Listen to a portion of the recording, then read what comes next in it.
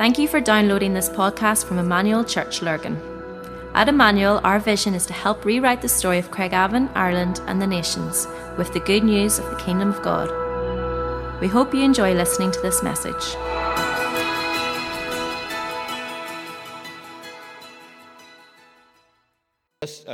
A verse to sort of forge yourselves around this morning as we come around the table. Really, it's beautiful actually to hear all the things that are going on. We do this twice a year, all in Sunday after our vision and refocus, just to let you know of the need and allow you to respond to that need, which is really, really important. The two verses that I want to talk to you about are just very shortly or very briefly are in Romans 12. Now, as you go in, you'll see the first word is therefore, and I've taught you this over the years. When you see a therefore, you've got to look and see what it's there for. It's a hinge word, so it's telling us about something that's went before. So let me tell you what goes before, all right?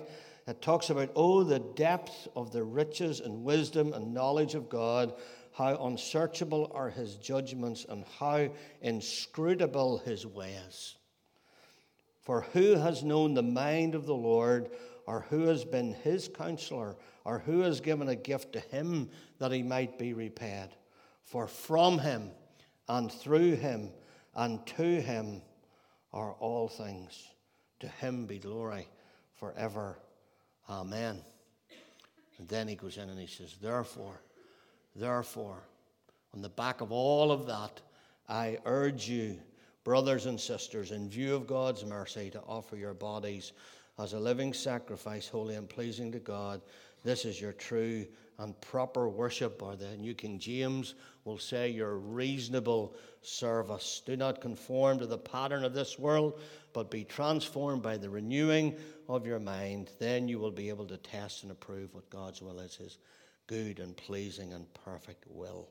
It's kind of funny, isn't it, that after 11 chapters, if you're a studier of the Bible, you'll know that in the first 11 chapters, Paul takes great pains to describe the detail of man's rebellion against God and the extent of God's grace and in order to offer salvation.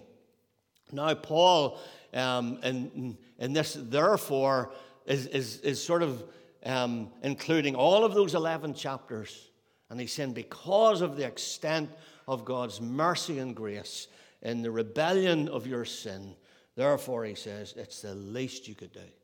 I love this little word, urge. The NIV uses the word urge. The ESV uses the word appeal.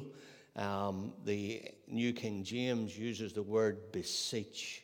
And it carries with it the idea of a companion or a mentor that would come alongside and push you on and give you encouragement and correction when needed. And this connotation has to it absolute total surrender. That's what he's talking about here. He's talking about absolute total surrender. And the reason is because of God's mercy. He's saying I'm urging you because of the mercy of God. And we know this 2 chapters into Genesis. We have the rebellion of man, and then the rebellion ever since. And God could have pronounced judgment on us at any time and erased us from existence, and he would have had the right to do that. But instead of judgment, he spared us. Instead of giving us what we deserved, he gave us his mercy. I love the story Lewis Pellew writes in his little book, Experiencing God's Forgiveness. And he tells the story of Napoleon and a mother who approached Napoleon seeking pardon for her son. And Napoleon, the emperor, replied to that the young man had committed a certain offense, not once but twice. And justice demanded death. It carried with it the death penalty. And the mom said to Napoleon, but I don't ask for justice, I plead for mercy. Napoleon said to her, but your son doesn't deserve mercy. Sir, the woman cried, if it would not be mercy if he deserved it. And mercy is all I ask for. And it goes on to say that Napoleon said, well, then I will have mercy, and spared her son. And of course, Paul saying, because of the great mercy of God, because of this great mercy, he's saying, offer your bodies. Isn't that interesting? Offer your bodies. We talk a lot about pure hearts and our souls right before God and how's your soul. But here he's saying, offer your bodies. He's saying he doesn't want what you have. He wants you.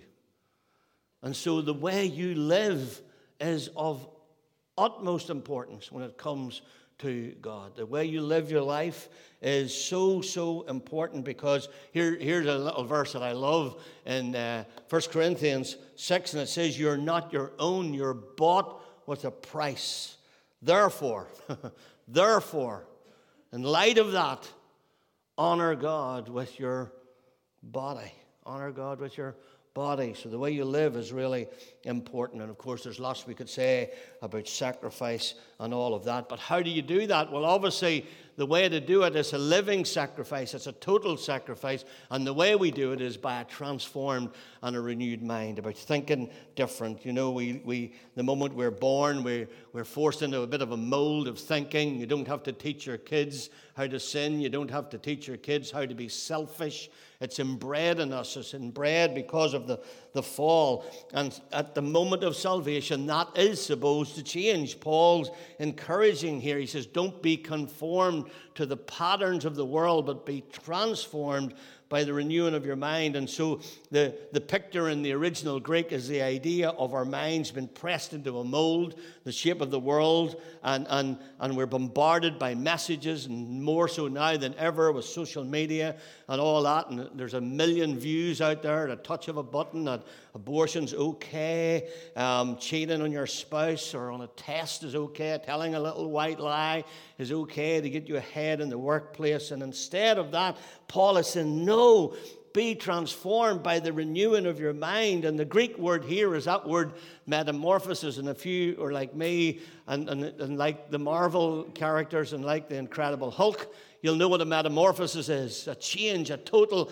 absolute change. The difference between our minds should be as vast as a caterpillar and a butterfly, as a tadpole and a frog. It's amazing, isn't it, that a caterpillar goes to sleep bound to the earth and wakes up with the ability to soar in the sky. Gradually, a tadpole can go from swimming in the water, breathing through gills, to leaping across land, breathing through lungs. Like, how does that happen? It's the nature. And so, one way we get bound to a lie because we're born in that way. But whenever we get saved through God's Word and the Holy Spirit, we can soar above the plagues and the sin of this world. And I love this. And if Johnny and Amber want to head up, we're going to go into communion. I love these couple of verses. He says, since you have taken off the old self with its practices and have put on the new self, which is being renewed in the knowledge and the image of its creator. Isn't that so powerful? And Paul, again, puts it this way in Corinthians, and he says this, therefore, if anyone is in Christ, he is a new creation. The old is gone and the new has come. And so there's something about this. There's something about discerning the will of God. And so back to our key verse here, this idea that you will be able to test, that you'll be able to approve, that you'll be able to find out what God's will is. The world makes it difficult to find out what the will of God is because there's all these conflicting things, and the enemy will fill your mind with all kinds of false ideas. But there's something about when we give ourselves as a total sacrifice, when we give ourselves as a living sacrifice, when we give our bodies and our all to Jesus, his will is easily discerned. It's not hard. It's not hard to discern the will of God when you're living for him. Hard when you're not. Hard when your foot's in two camps. But not hard when you're living for him. And so, 1,000 souls.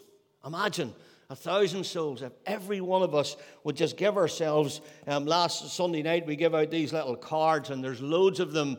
And it's just a little tool. There's a prayer on it to help you lead someone to Jesus. The prayer is just a tool. All right, you don't want to just tick a box by getting them to pray a prayer. It needs to be a heartfelt prayer. One of the things that I found in leading people to Jesus is allowing them to pray their own prayer. Because the Bible says all who call upon the name of the Lord will be saved. And so here's a little Roman road. So all the verses through Romans, through those first 11 chapters that I told you about. There's a few as well in Ephesians. And it will just teach you verses to read. It's just a little tool that you can pop into your wallet.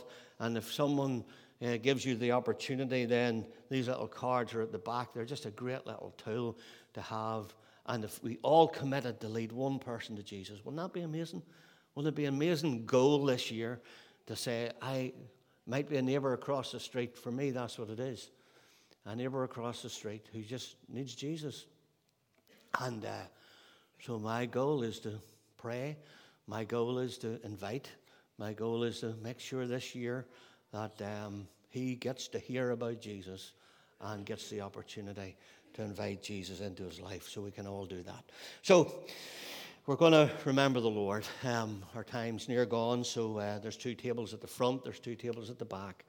Thank you for bearing with us. We just feel mornings like this, as I say, we do it twice a year, but we feel it is so important to give you the opportunity to respond.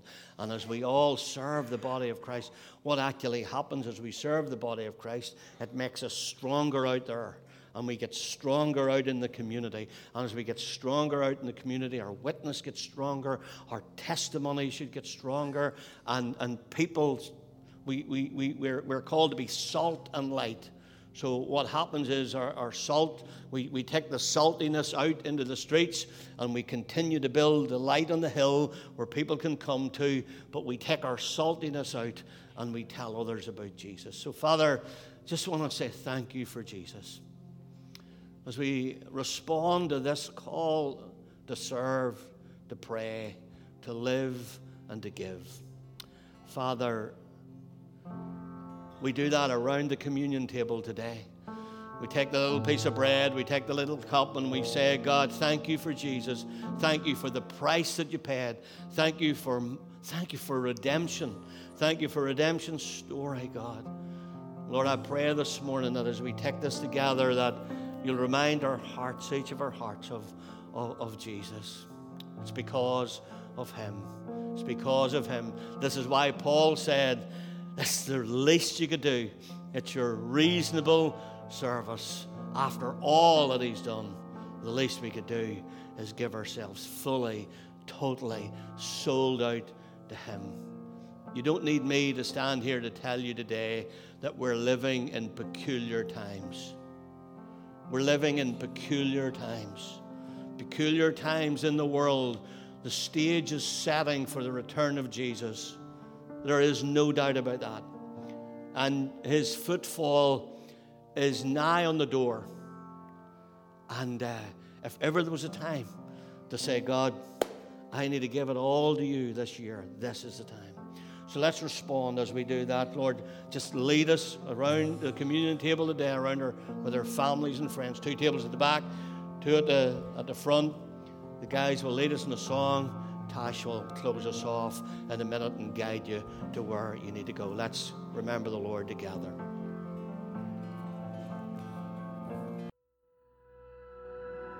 We hope you enjoyed listening to this podcast.